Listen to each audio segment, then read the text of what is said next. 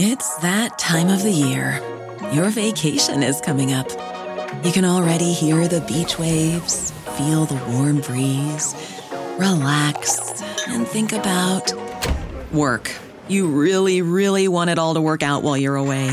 Monday.com gives you and the team that peace of mind. When all work is on one platform and everyone's in sync, things just flow.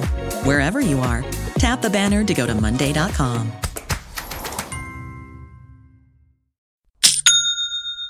You know that's the sound of another sale on your online Shopify store. But did you know Shopify powers selling in person too? That's right. Shopify is the sound of selling everywhere. Online, in-store, on social media, and beyond.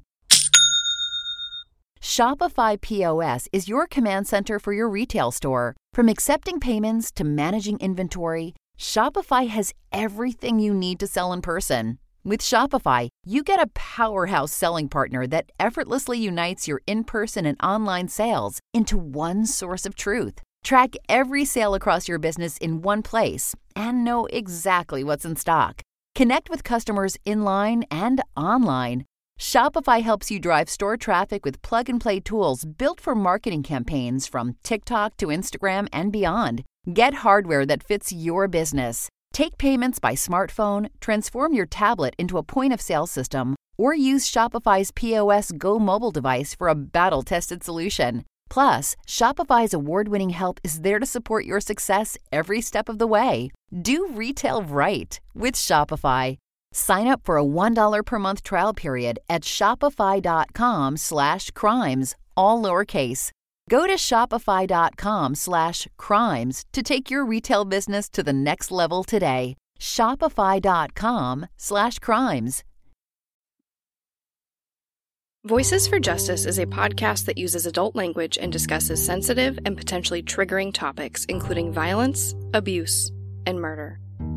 This podcast may not be appropriate for younger audiences. All parties are innocent until proven guilty in a court of law. Some names have been changed or omitted per their request or for safety purposes. Listener discretion is advised. My name is Sarah Turney, and this is Voices for Justice. Like I mentioned in the last episode, the official timeline of Alyssa's case history is currently paused. There is so much that I want to go into and that I will eventually go into. But as the state is still evaluating Alyssa's case, I decided to pause the timeline because I never want this podcast to negatively affect Alyssa's case. And I'm honestly not sure what going into all of the insanity that has happened over these past 18 months will do. So to be safe, I'm holding off for now. But trust me, you will hear about it eventually. But I have invited a few experts in their respective fields to come on the podcast to discuss Alyssa's case and help give us some insight that I'm not able to provide. In this episode, you are going to hear my conversation with Todd McComas. Todd was in law enforcement for 21 years. And for 19 of those 21 years, he was actually a detective with the Indiana State Police. Todd hosts his own podcast called 1041 with Todd McComas. And a few months ago, he asked me to be on his show to discuss Alyssa's case. He was stunned, confused, and upset, like I imagine so many of you are after hearing it all. And since the Phoenix police have made it clear that they don't wish to participate in any media opportunities I have asked them to be involved in, I thought I would invite Todd on to give his perspective on Alyssa's case.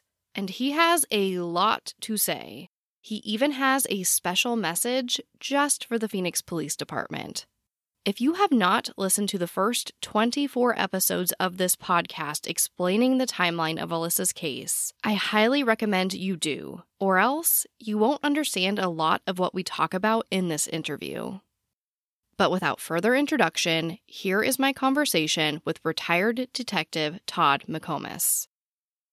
So today I have Todd McComas with us. Welcome. Hey, thanks for having me, Sarah. Of course. For our listeners, can you just go into a little bit of your background? Sure. I'm a retired detective from the Indiana State Police. I spent 19 and a half years of that 21 years as a detective, so I was not a uniform trooper for very long. So in being a detective, I was a general crimes detective for several years where I just covered a geographical area, and I worked kind of anything from check fraud to murder within that area. And then I then moved to an undercover position where I worked in the drug enforcement section. And then I did some time in the tech unit there. I ran the wiretap system. I was the wiretap analyst. And I ended my career tracking fugitives by their cell phones for the electronic surveillance unit. You have done so much. That is honestly so cool. Do you have a favorite of what you've done?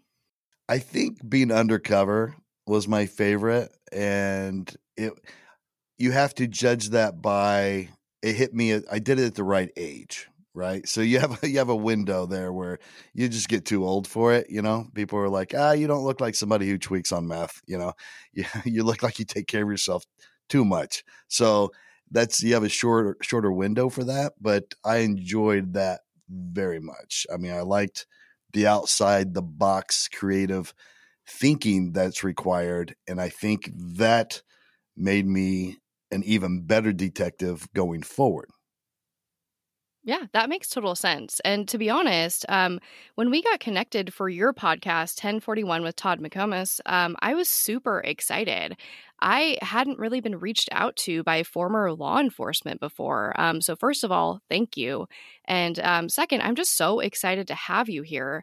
So I think first, I'd just like to ask kind of your overall feelings of Alyssa's case. I know that you're pretty familiar with it. So yeah, I would just love to get those feelings from you. Well, first of all, I mean, my heart goes out to you and your family because it's just tough. You know, this is 2001?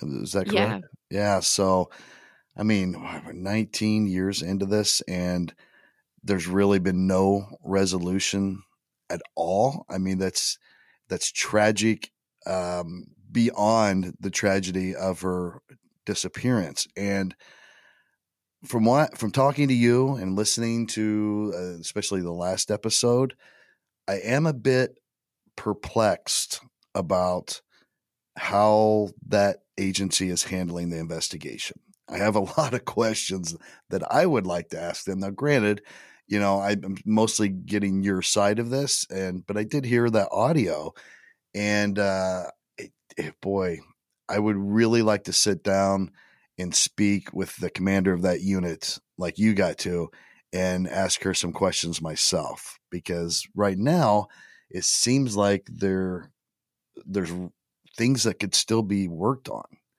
And it appears from that conversation that she was basically telling you that we're done until someone comes forward with something new or we find Alyssa. Yeah, I mean, that's exactly how I felt after that meeting. And I do have to say for the record that she's actually not the commander anymore. And I can't really speak as to why that happened or what happened. But it was quite interesting to me. But yeah, since you brought it up, I would love to just get your overall feelings on that recording. Like, do you think that was appropriate? You know, I went to the chief of police after 40-something days of no response, and the chief of police's office, gave me this woman to meet with, basically as their answer to all of my problems. And that recording is what resulted from that. So, I mean, do you feel that was the right course of action? Or I don't understand how me going to the chief of police resulted in that meeting. Well, first of all, it should not require you having to request a meeting through the chief of police to be able to speak to someone involved with the investigation. I mean, that's ridiculous. That, to me, that just means that no one involved with the investigation planned on meeting with you if they were not made to do so. This episode of Voices for Justice is sponsored by June's Journey. If you're looking for your next mobile game to get lost in, I absolutely recommend June's Journey. If you haven't heard of June's Journey, it's a hidden object puzzle game. You play as June Parker, and you're on a quest to solve your sister's murder. You get to gather the clues and decipher them, all while immersing yourself in some pretty cool gameplay. And of course, you can customize your gameplay experience with a lot of in-game features and options. One of my favorite parts is decorating my very own luxurious island estate. I kind of bounce between finding the clues and going back and just having fun decorating. And I love a good challenge. Outside of finding the clues, you can also join a detective club. You can even play in a detective league to put your skills to the test. So whether you're just trying to solve the mystery, you want to do some decorating, or you want to play with other players, June's Journey really does have it all. Escape into a world of mystery. Download June's Journey for free today on iOS and Android. Yeah, fair enough. And specifically, in that meeting, she continued to tell me that my point of contact was another officer that wasn't there. Do you have any insight as to why they may not invite that lead investigator on Alyssa's case to this meeting about the case? Again, that's very unusual. I mean, that's a level of micromanagement that would be concerning to me. When I worked cases, the lead investigator was the point of contact for the family and everyone else. I mean, he or she is the person managing the case. That person's supervisor may be in charge of supervising that detective and helping manage that detective's management of the cases, but they're not managing that case, if that makes sense. So I don't know why a person who's going to have less of an intimate connection with the case is your point of contact. That's like entering a third-party mediator, which always slows things down because now you might ask questions and now this sergeant or supervisor is going to have to be like, well, I don't know what he's done so far with that. So let me get with him and then I'll get back to you. Well, why are you not speaking with the person who's doing the work? That makes no sense. Yeah, I was honestly so confused by it. And in my opinion, I felt like that meeting was very much just kind of like a PR move to almost like save face. They didn't really tell me anything new. She didn't seem super familiar with the case. And I don't want to pick apart everything that they did in there. It's really not my prerogative on this podcast, but I just have honestly so many questions. Like there was an incident in which we're talking about, finding Alyssa's body, in which I know that you have your opinions on that as well. But, I bring up Desert Center, California, and she immediately tells me that it's too vast and too large to search. And then we're in that same like line of speaking, if you will. It's really the same train of thought.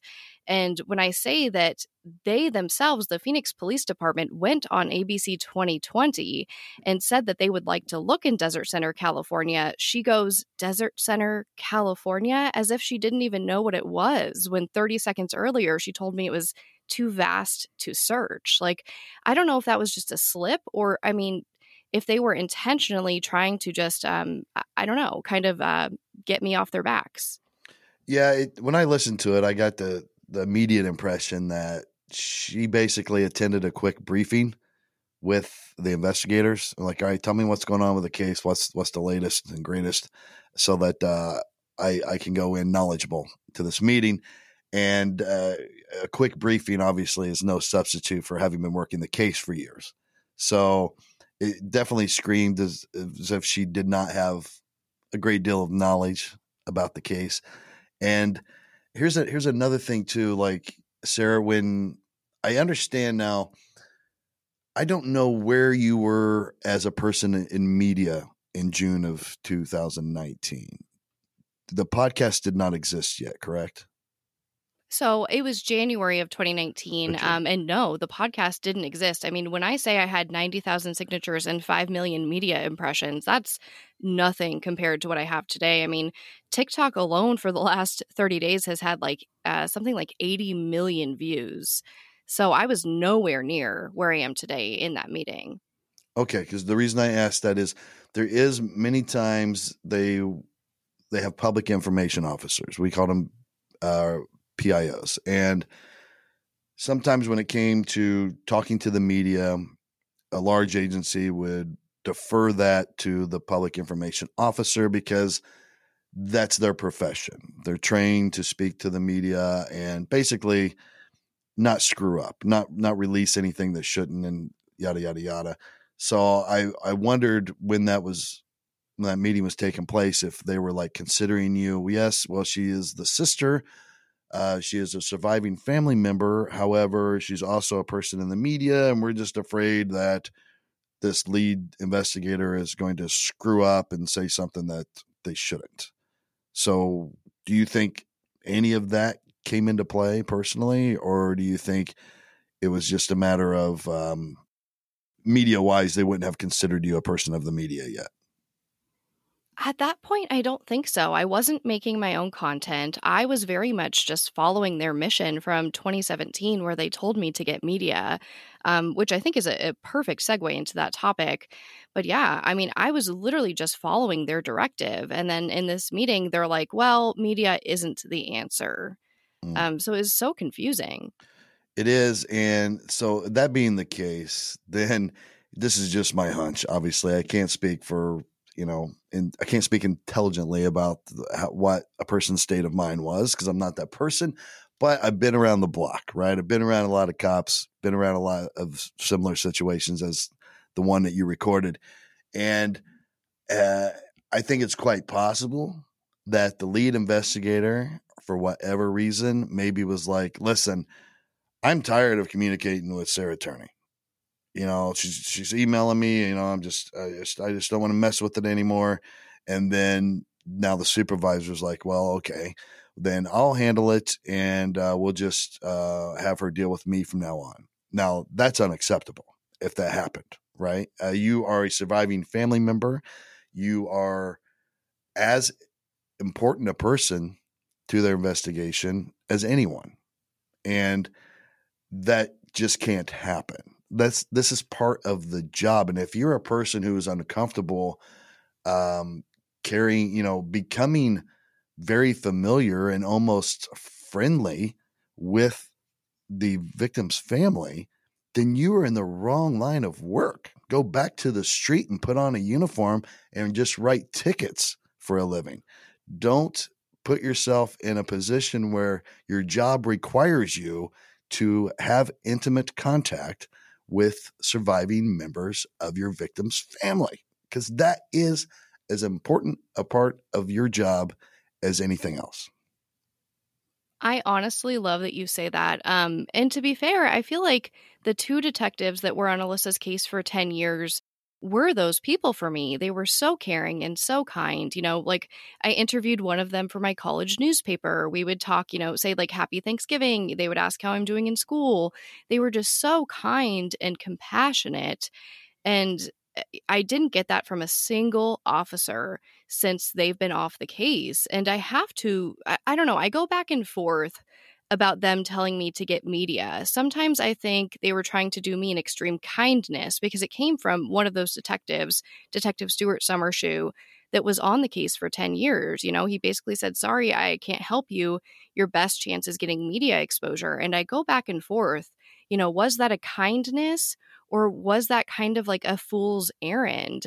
Because there are so many people that try to get media exposure for these cases. And I feel like it's almost like winning the lottery, what's happened to me. So yeah, I go back and forth about what their intentions were with telling me to get media, because I always want to give especially those two detectives the benefit of the doubt, but maybe I'm wrong.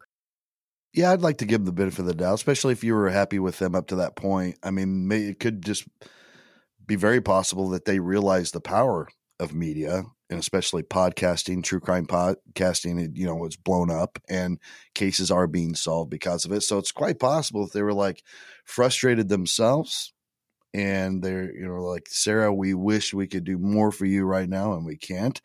Maybe consider doing this because good things are happening in the world because of that media. So give it a shot. I'm hoping that to give, these officers the benefit of the doubt because you seemed happy with them up until that point. I'm hoping that they just realized that media is a powerful tool and that they've seen success from true crime podcasts in helping getting cases solved or bringing in tips that help solve a case. And, maybe they had just honestly reached a point where they felt bad because they couldn't do more for you. And that this was like, we'll just try this, it can't hurt, but it certainly could help. And that really is what I hope, honestly. The only thing that confuses me about that theory is that when I would go to them and say, "Hey, I have this, opportunity," or "Will you come to me with or come with me to CrimeCon?" They always said no. Every single thing was no, and especially with CrimeCon, they said that they thought it was the wrong audience for Alyssa's case. And that really, really stunned me. I would have thought when they said get media, and I came to them and said, "Oh, great, I have media. They're asking if you'll say something," that they would say yes. But they have not said yes to a single opportunity I have presented them. So the reason for not going was that they just didn't think it was the right audience. There was never them saying, well, I ran it by my supervisor and they won't let me do that.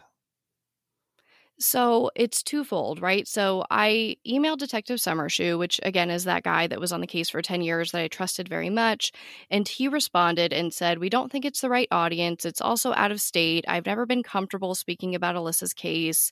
And I recommended that the other detective that was on the case, Detective Anderson, did it. And I said, I'm sorry, but I have to disagree. I think it's the exact right audience. And essentially they told me to go to their media relations people, in which I did, and then it was further declined from there.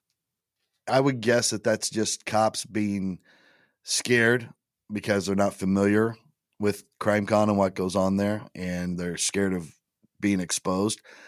I mean, not because they're trying to hide something, but I mean exposed like they're not going to be good talking in front of those people, But here's the thing, Sarah, like, I just covered a case on my podcast, and it was the actual, investigating officer, the guy heading the case, who came on my podcast to tell of it. It wasn't a surviving family member. Now, to me, if you're a police officer and you really want the word to get out, you in some way would want to control the narrative. And that's why I welcomed that officer to my show. And he was very good at what he does. He's their deputy chief, so he also handles a lot of their public information stuff. So he's talked on a microphone before, but he's also an investigator, and he runs the criminal investigations division. So he was very knowledgeable about the case, and he wanted to make sure that it got out there, and that, also that there might be information that needs protected that doesn't get released, so he could control that as well. And to me, that's the trade-off, right? We need the investigator to get involved, to go on shows with you, if need be, and give the things that the police department know and that they think will be helpful to be released. And then also make sure that certain information is protected if that's important. To just simply not participate, to me, that means you're losing control.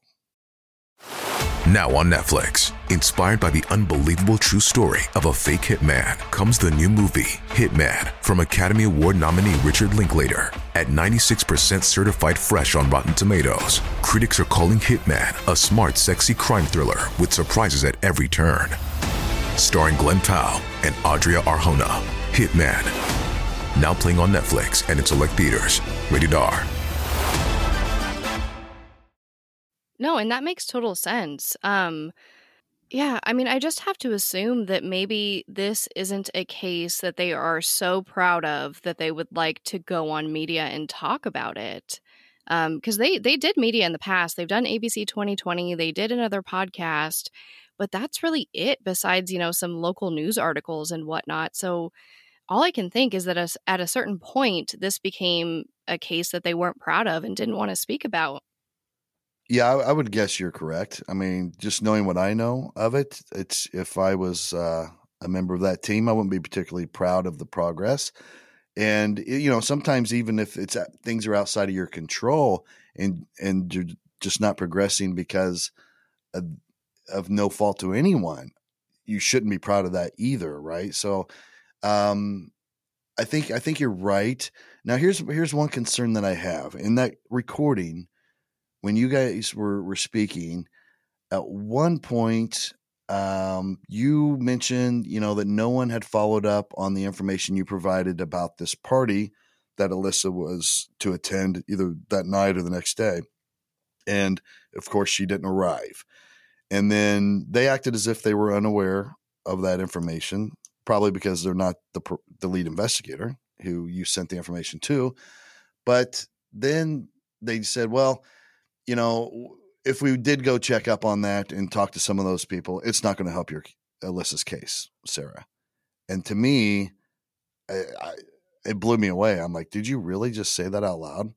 And the reason I'm concerned about that is you have no idea if one of those people has important information or not, because they've not been talked to. You know, sometimes the most valuable information or the best leads come from the most unexpected sources. And they know that if they've been in law enforcement for any amount of time. So I just thought it sounded bad. And from an inside perspective, it was worse than bad. I mean, it was downright shitty. Like that's a person speaking from an ignorant position. And I wasn't comfortable with it. Yeah, I mean, you can hear it. I am also blown away when I hear that. I think I just go, okay. Like I literally don't know what to say to them when they say that to me, because I am genuinely trying to present new leads to them, and they just literally won't accept them. And although, you know, it may be unlikely that this would change anything in the case, like if they could just speak to one person at that party, what if she showed up there? You know what I mean? Like, what if we could eliminate my father as a suspect because she showed up at that party that night? As much as I don't believe that's what happened, I feel like as law enforcement, that is something you should pursue, because that might literally eliminate a person of interest. Absolutely. I mean, you nailed it. Yes, it's unlikely that that's going to glean any information that's going to solve this case. But unlikely is way different than just flat out telling you that's not going to help your case. That's an answer that's speaking in absolute terms, and that's never the case. I mean, there are people that countless cases have been solved because some person that they for some reason did not talk to years before finally gets talked to by a new detective or whatever, and they were like, well, you know, I've been battling for years on whether or not I should say something about this, and they dropped this bombshell. And every cop knows that's a possibility. Your only job at this point with a case that's this old is to follow leads. 90% of them are going to be bullshit, but you just keep doing it because you know that sooner or later you're going to find someone or something that is important. Absolutely. I mean, they were sitting there saying, we need new leads. And I'm like, here it is. And they're like, great, never mind. No, it won't do anything, actually. Yeah, that's I think when you were on my podcast, I told you how much I detest lazy police work. And that's just downright being lazy. And again, I'm not trying to judge either of those officers, their character. I'm just judging the responses they gave to your questions and the information that they were providing you. And I mean, I heard it, and the things that were being said weren't good. Some things they said obviously are truthful, that they need more evidence. They need a witness to come forward that has valuable information. Yes, that's very true. But a lot of times those people aren't just going to walk in to your police station and say, attention, everyone, I have some very important information about the disappearance of Alyssa Turney. A lot of times you're going to have to go beat the street and shake some bushes and find those people. Oh, absolutely. And I think that was my number one, concern in that meeting was like, you guys are just waiting for leads to fall in your lap. You're waiting for a miracle to happen. And that's just not how I see this being resolved, especially with no type of silent witness campaign, no type of reward offered for information. They were basically telling me, we will sit here and accept leads, and you need to accept that and go away. That's what I heard, Sarah. That's what I heard. And I have a question for you, if that's okay. Of course. Currently, and I probably should know this answer, is Alyssa's investigation status as a missing persons case or as a death investigation? So I believe I only have the case record until 2017, but it did evolve from runaway to missing person to, I believe, something along the lines of missing person suspected homicide. Okay. Okay. So has your sister been declared dead at this point? No, I've never gotten her legally declared dead. Okay. Is that something you plan to pursue? So, if I go forward with a wrongful death suit against my father, then that is something I will pursue. But as far as I know, and please correct me if I'm wrong, I don't know if there's that much of an advantage to doing that. But if you tell me that there is, I will rush out and make that happen. I'll say this. I think it's worth speaking to an attorney about, because that's who you would use to file that. And I think it would be worth definitely speaking to an attorney that's knowledgeable in this area and ask them what the benefits are. I mean, part of it obviously is at what point are you going to be ready to hold a memorial or a vigil for her and kind of declare her dead so that it's official in your mind and with the rest of the family. That's probably the most important thing. It's like a decision you'll have to make. Not saying that means you give up. That just means, to me, this is now we're looking for who caused her death. We're not looking for Alyssa. That's not the primary focus now of the investigation, which when you say it's a missing persons case, that's what you're saying. This is a case that exists solely for finding this person. Now, if it's a death investigation, now we're trying to find out how she died and who's responsible for it. Okay. I mean, yeah, that makes sense. I'm happy to do that. I will definitely look into attorneys to see if it will benefit the case. And yeah, I mean, doing a memorial for Alyssa is something I've thought about for 19 years. Like, I've done things, personally for my own comfort, small things at home, nothing large, nothing with other people. But yeah, I think it's definitely an avenue I should explore. I think it's, obviously hard to explore. And I think I've been putting it off until somebody tells me I have to, just because it hurts so much. Yeah, and that's something I think you need to talk with some people about first, obviously. But it would be interesting to hear what an attorney would say, in regards of, that this would help or this wouldn't, and this is why. Because I'm not an attorney.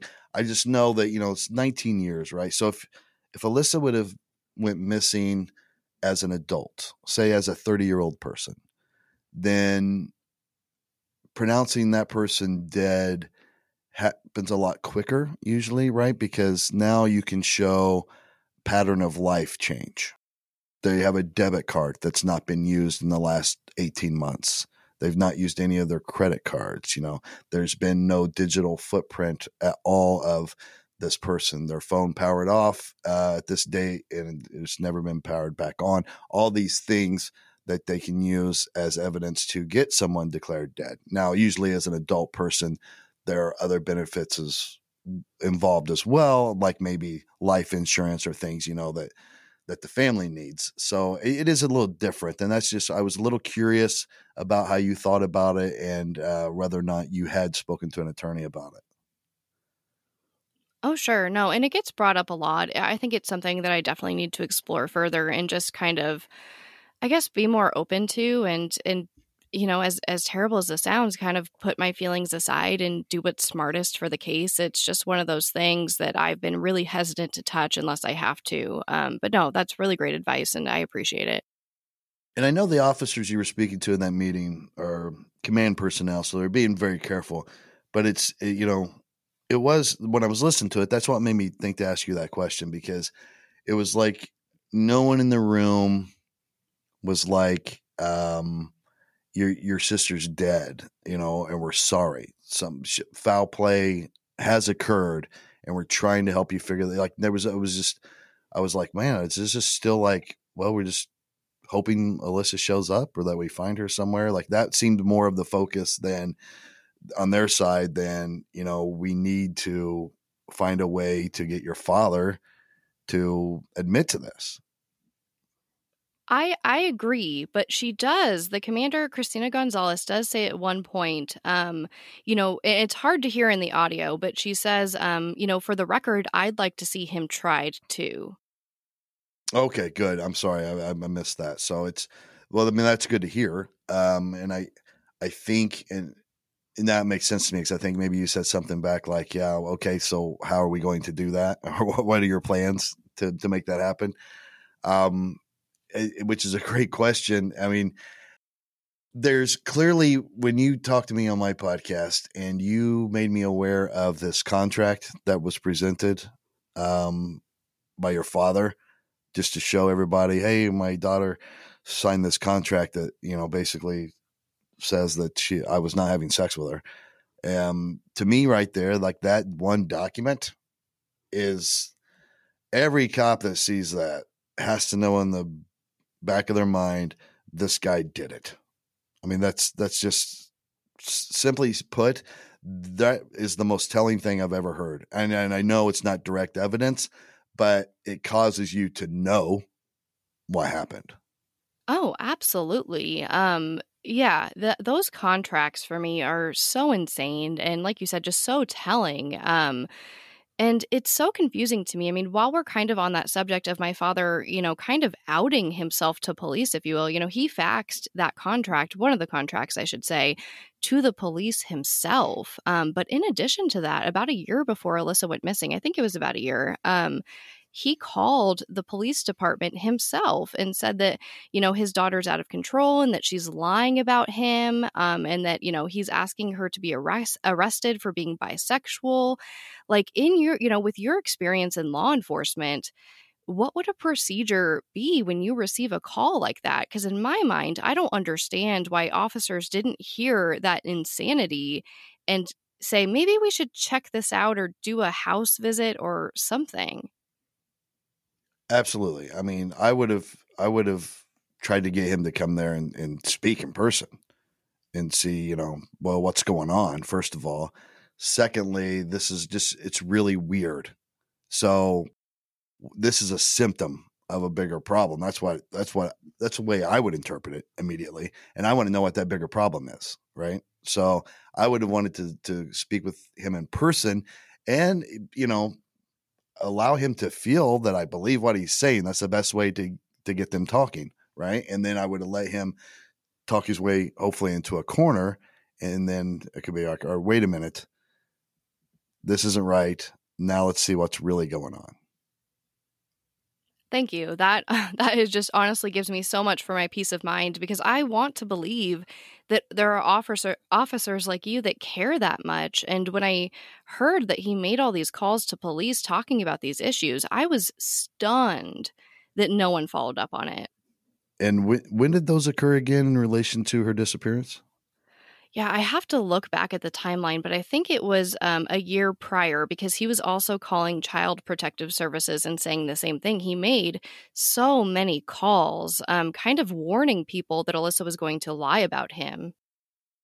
Yeah, that's exactly what, and that's what I would think. I mean, for one, or maybe I'm like, oh, maybe this family really does have a real problem, so let's look into that. And then if not, I would immediately be thinking, this guy's already trying to cover tracks ahead of time. So he's expecting something, incriminating to come forward here in the very near future. And let's get ahead of that. Let's use his statements against him. Let's lock him into some lies that we can disprove later and destroy his credibility. That's how I operated. A lot of my friends did the same thing. To me, your dad opened up a huge window of opportunity. And now no one knew at that time, what was going to happen to your sister. But obviously there was some issue going on in that home. And abuse is always of concern. And to me, I would have immediately, short answer was, I would immediately say, hey, I think we got an abuser on the phone that's trying to muddy the waters here in advance. So let's look into it. Wow. It's honestly so good to hear, because I don't want to give up all hope on all police. I don't want to assume that they're all like that. I think that, even just listening back to that meeting and to everything that occurred there, it just really dampened my hope on that. I mean, I think one last thing I wanted to touch, I mean, of course, if there's anything else you want to touch on about that particular audio from the meeting, but the last thing I wanted to touch on was the fact that they told me, we don't know this guy who you're talking to at the state attorney's office. We can't speak about him, but you only have one chance. We submit this once and they say no, and it's done, to later, be told by the county attorney's office that that's not the way that it works. So I think, in my opinion, in my feeling, I feel like they were trying to just lead me on and really discourage me from going forward with it, in the hopes that maybe in 20 years, when my father's in his 90s, that they might actually prosecute this thing. Yeah, it's definitely misleading information because it's not truthful. If maybe somebody could give them the benefit of the doubt and say, they just misspoke and what they were trying to convey was the double jeopardy situation and only being able to try someone once for a specific crime. Obviously, the screening table is always open. When you take it to a prosecutor's office, it happens all the time. They look at it and they're like, well, boy, you're close. I just need a little more on this end. Go talk to this person again, see if you can come up with somebody else to verify their story or whatever the case may be, and then come back and see me. That happens all the time. I've had cases that had to hit the prosecutor's screening table 3-4 times before I finally got to a point where they were comfortable in filing charges. Yeah, no, I was stunned to find out that wasn't the reality, because I still, at that point, I was taking what they said as truth until I could, figure out otherwise. So, yeah, that's really good to know and hear from you, to be honest, because I just felt like at that point they were just kind of giving up on it and hoping I went away. But in the same breath, as far as I know, there was no new evidence gained. There was nothing obtained between that meeting and them telling me, okay, we're going to go ahead and present the case for prosecution. Yeah, it was concerning for sure. And what I'm hoping is that this doesn't get to a point where your only option is to maybe hire a private investigative team. I mean, cases do get solved that way. There's a lot of talented ones out there that were former law enforcement, former detectives themselves. So it shouldn't have to get that way. But in the back of your mind, are you like, boy, that's a real possibility that's probably not in the so distant future? Yes, I definitely have a set of plans if the state doesn't agree to prosecute, and hiring a private investigator is definitely one of them. To be honest, I don't have the funds for an attorney and a private investigator and all these things. Everything I have discretionary is really spent on marketing this case in hopes of, compounding this media pressure. But if the state doesn't accept it, I do have a whole set of plans that does include that. I'm just so hesitant to ask for people's money because, in my mind, 2 detectives spent 10 years on this, and I can only imagine how many hundreds of thousands of dollars that cost taxpayers. And to now ask people for money to solve a case that, in my mind, could have easily been solved back in 2001, it just hurts my heart, and I'm super hesitant to do that. But it is something I will pursue if I have to. Yeah, there's some advice that I would like to give the Phoenix Police Department on this podcast, but I don't want your dad to hear it because I don't want him to be careful. But there are ideas that using covert investigative techniques that sometimes work and could be helpful in an instance like this. And I maybe off the record, if you think that this is something I shouldn't say out loud to arm your dad with knowledge-wise, then I'll give you the advice afterward. But yeah, I tell you, it would be very expensive is the drawback, and it's unfortunate. And not that we all couldn't help you crowdfund it, but I guess you won't know until the results come back from the prosecutor's office on whether or not they intend to file. My fear is right now, with all the information that at least I know of, so far through you that they have to give. I do fear that they're going to decide not to because it's so circumstantial. But I don't know. What are your thoughts? Yeah, it's so hard because that argument comes up all the time. And I'm not a professional. I don't know what is admissible in court and what's not. I have the police telling me A, B, and C is not admissible. And then I have people I speak to privately, attorneys that, I can go to for advice, prosecutors in other states that tell me that that's not true. And that the things they tell me that cannot be admissible, such as any recorded interview with him that was not conducted by police and any of our home videos, I've been told all of that can't be admitted into court by the police. But then I have all these other people telling me that it can.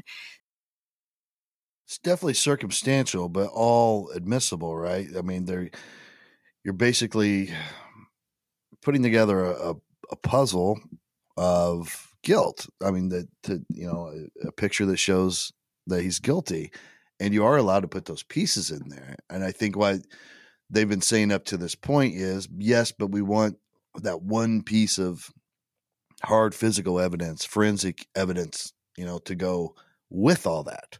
And unfortunately, you don't always get that, right? Cases like this were prosecuted, and there were sentences handed out all the time on just circumstantial information. But now in today's world, juries unfortunately do expect DNA, and they do expect someone to come on and talk about blood spatter analysis or whatever. They watch so much true crime television that sometimes it does create a problem, because if they don't see that, they're hesitant to hand down a guilty verdict. Oh, sure. And I get that all the time. What's the DNA? What does the crime scene look like? And, unfortunately, we don't have that. And you and I have talked about that too, about how they just pretty much refuse to look for the body. And we have talked privately about the areas that I think she could be in and why. So I'd love to just get your, formal opinion on this podcast about why you think that they're not looking in those areas, and if you think those areas are worth searching in. Every area is worth searching in my opinion. The case I referred to earlier that was covered on my podcast, I have a partial documentary filmed with this police department, and there was a body part found that matched their missing person in a retention pond, 2.5 hours north or so from where she was last seen. And they just started diving bodies of water everywhere. I mean, here's the thing. If you're a recovery team diver, if you're a cadaver dog handler, you need training. You need training hours. Why not get that done in a position that's also work? I mean, you actually might be helping a case. If you're going to go out and do, so many hours of training where you're going to take your dog and lay human remains out, then make sure it indicates when it's supposed to, and all these things as a training exercise anyway that month, why not schedule it for an area that might have something to do with Alyssa's disappearance, just in case? I mean, get those cadaver dog handlers network. I mean, they might reach out to all their buddies and say, hey, would you guys all like to come here and just run your dogs on this day and see how many they could get together? I mean, why not do that? This is a murder, whether or not it's status as that yet. That's what it is. And they know that. No one has brought that up to me before, and that is honestly such a good point. And it does bring me to my point of, I offered them free cadaver dogs. This hasn't been discussed yet on the podcast because I've been hesitant to talk about the latest happenings, but it's something I've spoken about on social media very publicly. I was approached by a media company who wants to do a documentary about Alyssa. And they said, we'll give the police these free cadaver dogs. They're highly accredited. I sent the dogs, because these dogs have resumes, which was astounding to me. But I sent this resume to the police, and they said that they wouldn't. I have asked them if I could literally raise the funds for them to do the search, and they said no. When I've talked about doing my own type of search, I've asked if they would have an officer there, or, if they would help me in any type of capacity. And it's just a flat out refusal, no matter which area I talk about, no matter if I'm offering the resources or if I'm paying for it. They just keep saying no. It's unbelievable. It's unbelievable. I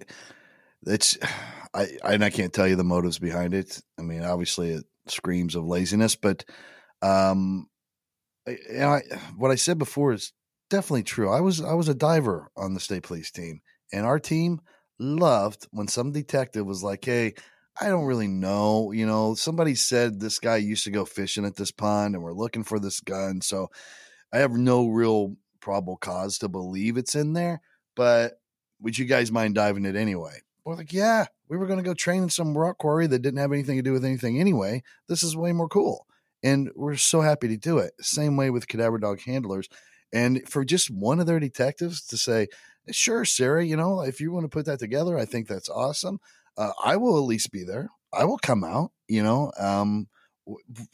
They're getting paid. They're on salary. Where does it matter where they spend that 8 hours that day? I mean, that's how I feel. And this whole training aspect is literally blowing my mind right now because it's so smart, and I can't believe I haven't heard it before. But yeah, it makes total sense. Why not just do it? So yeah, I that is one thing that is so astounding to me, that there's so many things, I guess, but yeah, the fact that they just are refusing to look for a body. And the thing about prosecution that gives me hope is that I was told for years, and I'm not the only one, they told other witnesses, other people involved in this case, before 2017, that we're going to go ahead and move forward with this. They told, in order to get one witness to talk, they told her, "Oh, don't worry, Mike Turney is never going to get out of prison. You can go ahead and talk to us." They were telling people left and right that this thing was going to be prosecuted.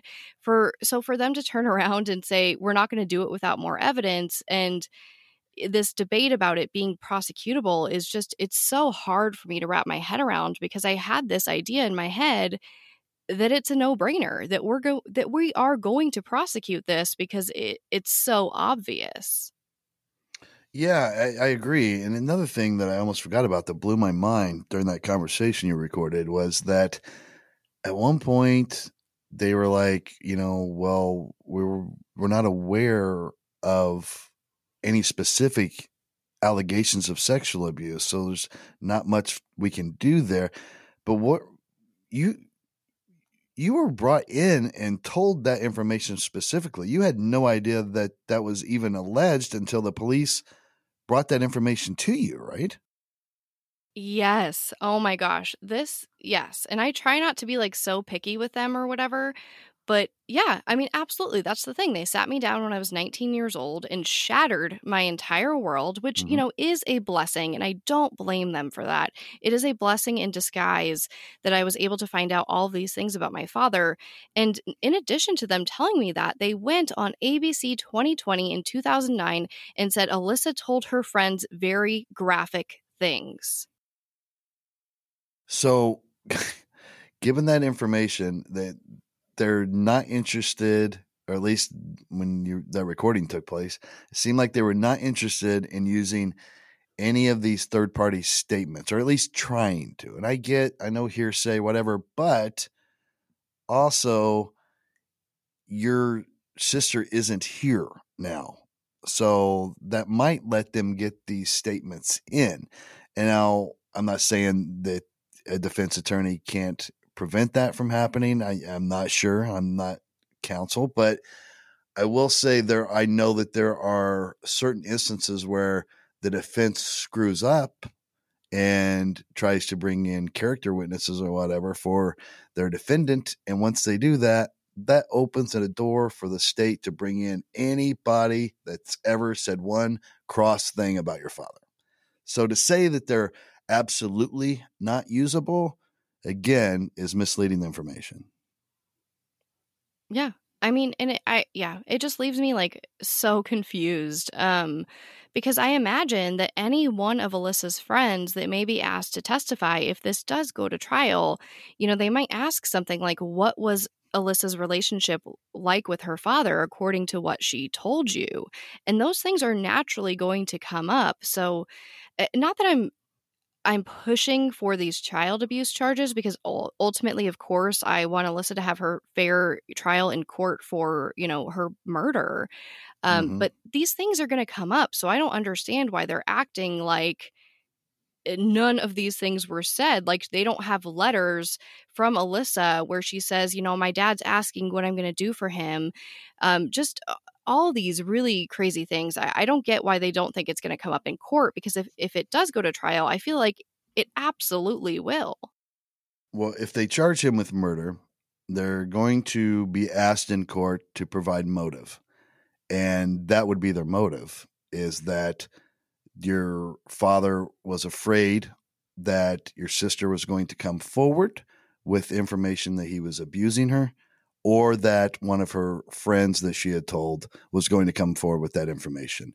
And that's why he killed her. And so I think they have a great chance of getting that stuff in, because it speaks to motive. Now, again, I'm not a prosecutor. I'm not a defense attorney. There might be some information that's contrary to that they could bring up. But in my experience in a courtroom and being around prosecutors and filing charges over 21 years, I would think that it's quite possible that it would be used or could be used.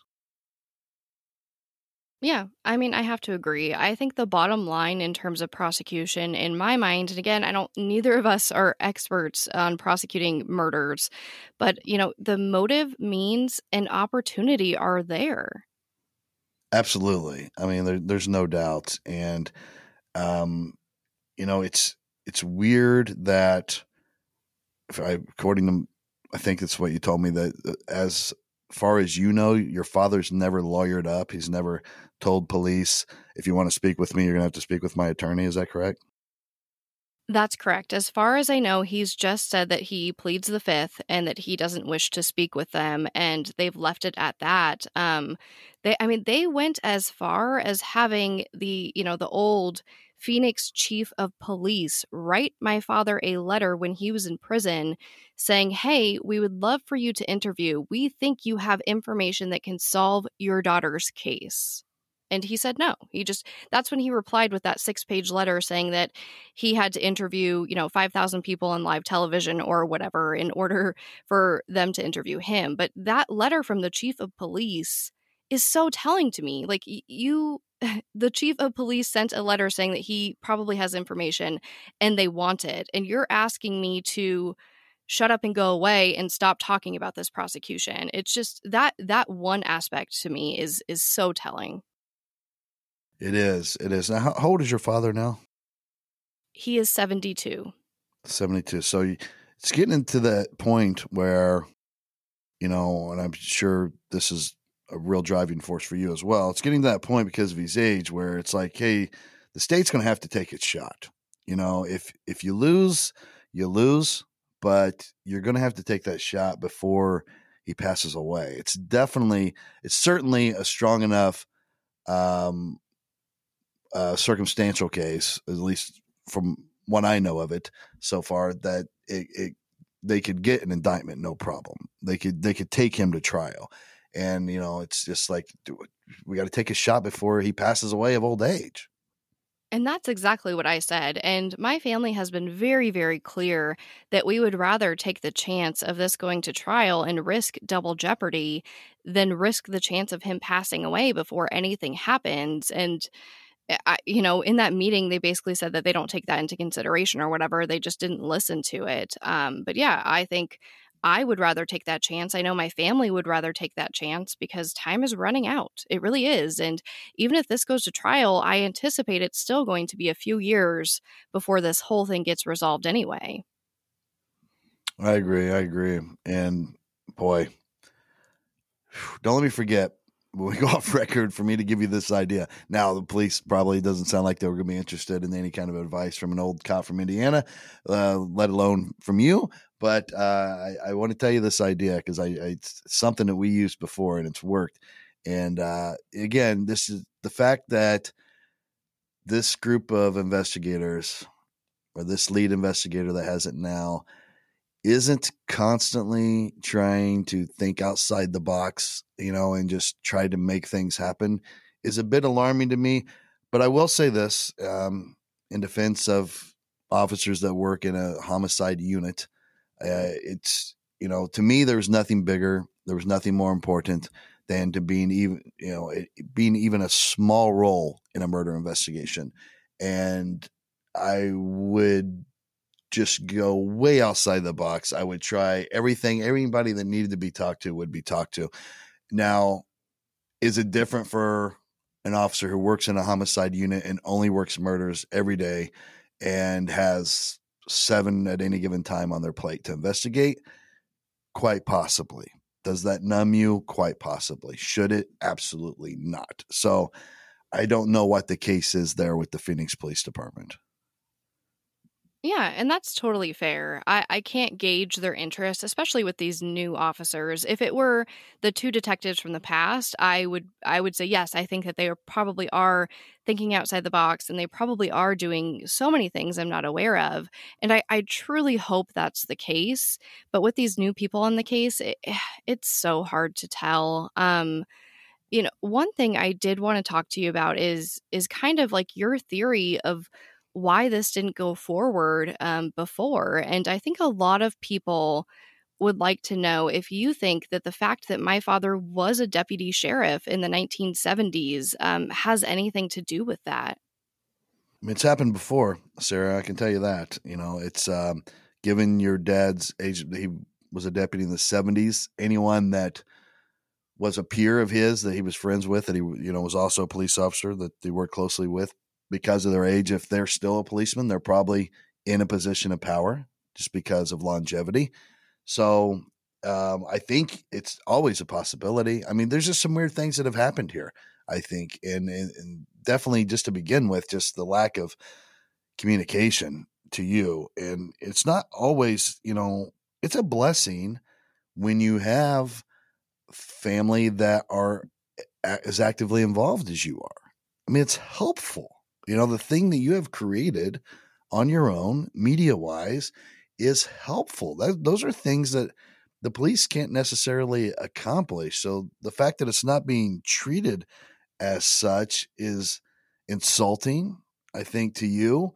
It's insulting to people that love you and follow you. And I don't understand the mentality. And I'm telling you, it's a new breed of police officers. I get it. In some ways that's better. In some ways I feel like it's not. And this is one of those ways, or one of those times where I think it's not. I think it's a little more impersonal than it used to be.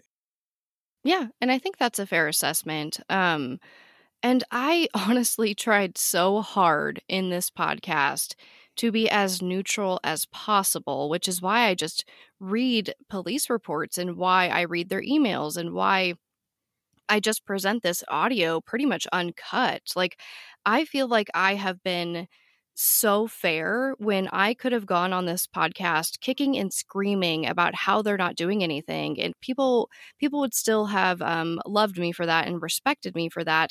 But I was trying to be as respectful as possible to them by just presenting factual information.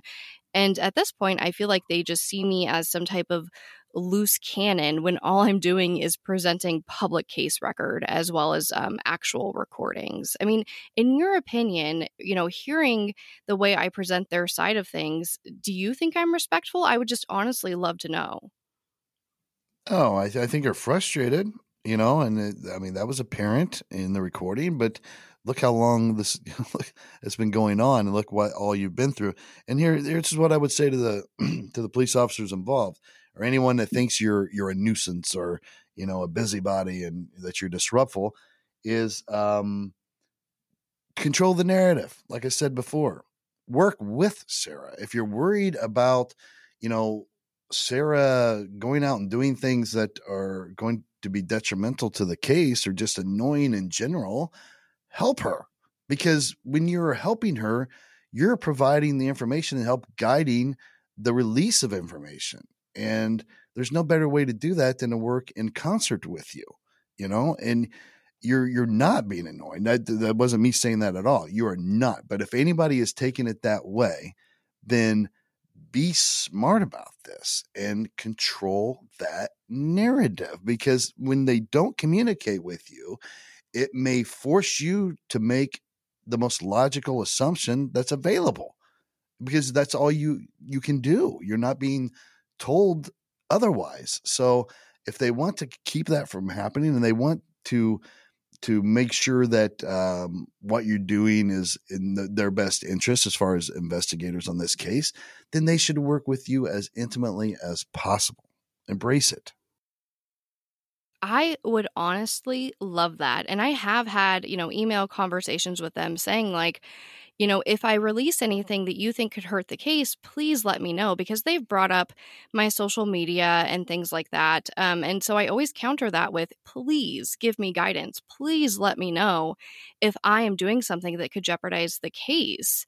And they just don't seem to want to have that cooperation with me, because on top of that, it is terrifying to release these things. Like, without that guidance of knowing, this could hurt the case, this couldn't hurt the case, I'm, like you said, I'm left to make the most logical decision on what to release. And I just have to believe that if it's public record that they've given, journalists and other people in the past, that they don't mind the whole world knowing about it. But I'm left in this really scary position of, not being a lawyer, not being a member of law enforcement, just being a normal person who started a podcast about my sister, trying to figure out what could hurt the case and what couldn't, because there's so much I have not released, believe it or not, with 24 episodes, because I've been scared to release it because I think it might hurt the case. So I would love that partnership, but I just don't think they're interested. Oh yeah, it doesn't sound like they are at all. And they're just hurting the situation. I mean, in every aspect of law enforcement, every other resource that's available to you is only as good as you allow it to be. I mean, your level of cooperation is paramount. If you are working with intelligence officers and they're just gathering intelligence for you and on certain individuals or a certain situation, if you just say, look up everything you can on this guy and let me know, that's way less effective than if you go there and you work with the intelligence officer and you say, listen, this is what I'm looking at. This is the case. This is why I think this person's involved. And so these would be some of the things I'm looking for, as far as the timeline where he was living here and all these things. That helps that intelligence officer so much. I mean, you just save him probably 3 weeks of work, possibly, by being as specific as possible. But some detectives would just be like, just send it to the intel analyst. Send him an email. Hey, give me everything you got on John Doe. Here's his date of birth. Boom. And that's it. Well, what do you mean everything I got? I need direction. I need focus. I need to know what this is for. And, what are we looking for exactly? And so it's like that with you. Like, they're just leaving you to the wolves, basically. And there are ways that they can be very helpful to you. And there are ways that you can be very helpful to them. But if the two aren't working together and communicating at all times, and this isn't your fault because you're trying, they are not. If that isn't happening, then, it's going to at some point be counterproductive. Yeah. I couldn't agree more. And I think all I can say is really that I'm happy to have you, with your insight on this. Like, honestly, I think after we spoke, after I went on your podcast, I literally cried. To have that type of validation from law enforcement is something I haven't had for so many years. And it really, really does just mean the world to me. Well, I mean, I told you this. I admire you. You're one of my heroes because this is not a lot of people have this amount of grit in them, and you do. And I know your sister's super appreciative and so proud of you. And I'm going to be honest, that's why I'm so invested in this. Is I just know what you've gone through. I can feel it somehow. And the fact that you just keep marching forward and putting the left foot in front of the right foot I'm a big admirer of you. You're so sweet. I mean, honestly, I'm just trying to do the right thing. Like for me, it's so black and white, and it's what Alyssa would have done for me. And yeah, I mean, as much as people maybe wouldn't believe it, I really was raised to believe in justice and to believe in right versus wrong, and that you always do the right thing and you always speak the truth. And, that's just kind of bled over. But, before we close out, I do want to ask if you have anything else to add, if you had, anything maybe I didn't touch on, or just anything you want to say about the case. Well, for one thing, I would love to sit in a room with your dad. I don't know if we can make that happen or not. I would love to be a guy that tried to interview your father, but that's just like a selfish thing within me because I always feel like I can get it when nobody else can.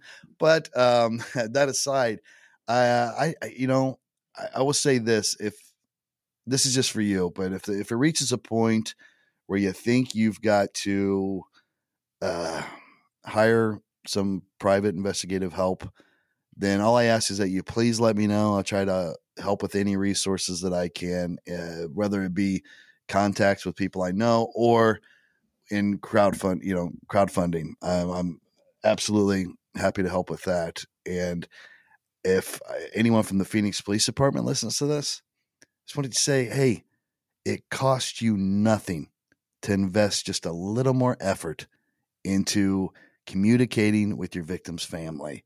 Whether or not you think that person is a pain in your butt or that they're just sending you too many emails or whatever, you got to get past it.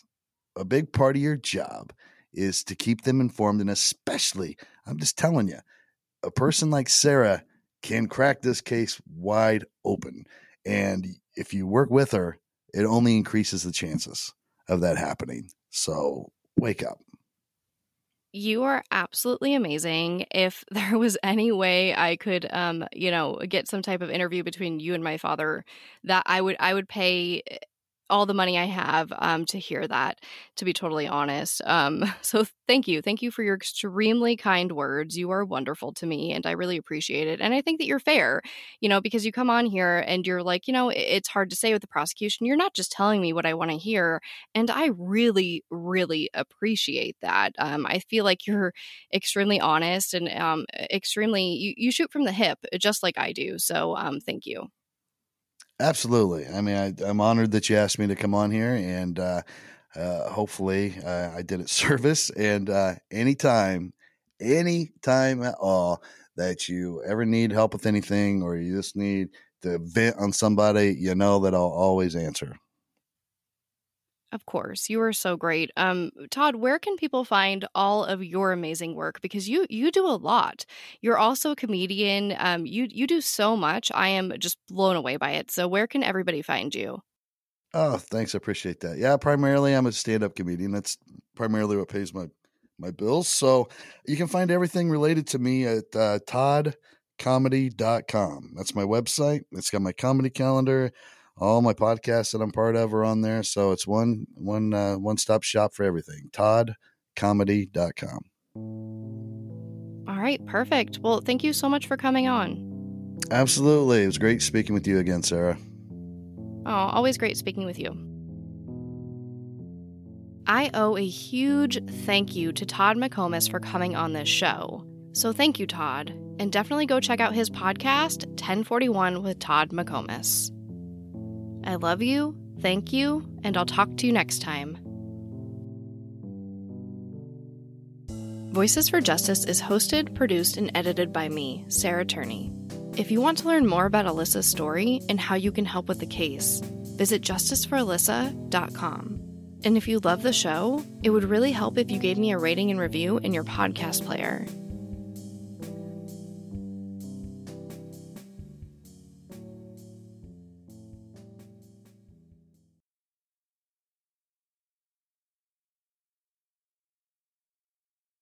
All right, if you've made it this far, you know that we are in our after show secret moment here. which is basically me doing podcast banter by myself that other people do in the beginning of their podcast, but I made it a secret after show because I think it's more fun that way. And it gives me a chance to just break down and be real with you guys. It's unscripted. It's just really how I feel about everything going on. So if you aren't into that, I get it. You don't have to come to the secret after show moment, but if you are into it, cool, and I have a lot to say today. So I have to be so honest. I was so excited for this interview, and having Todd on gave me so much reassurance with what I was doing. For years, I have felt that the police haven't really been on my side, that it's kind of been this weird battle of me versus them. I don't know why it has to be that way, but it is. They've shot down my ideas. They've told me that they'll look into things, but it doesn't really matter because it's not going to lead to anything. Just, you guys have heard it. It's not been fun, my relationship with police. So when he reached out and asked me to be on his podcast, I was honestly pretty nervous. I was like, okay, well, what if this guy just slams me or smears me and says that I'm just being awful about the police? But as you can tell from his interview, that didn't happen. He literally called me a hero and I broke down crying. It's not just because he's a wonderful person, which he is. It was because I feel like I have been fighting for this validation from law enforcement that I have never gotten. There was one time in October of 2019 where, the lead person on Alyssa's case basically said, good job getting all of that media exposure. But then that was also a really horrendous meeting that you will hear eventually in the podcast. But yeah, so hearing that from Todd, from this guy who was a detective for 19 years, really meant the world to me, and it still does. I personally felt like this interview was so insightful because I'm not a professional. I am not a detective. I am just a person recording with my microphone in my closet with the world's worst laptop. So again, I just can't emphasize how excited I was for this interview and to finally have a member of law enforcement on this podcast. While we're here in this moment, I also want to tell you guys that there's really no new updates in Alyssa's case.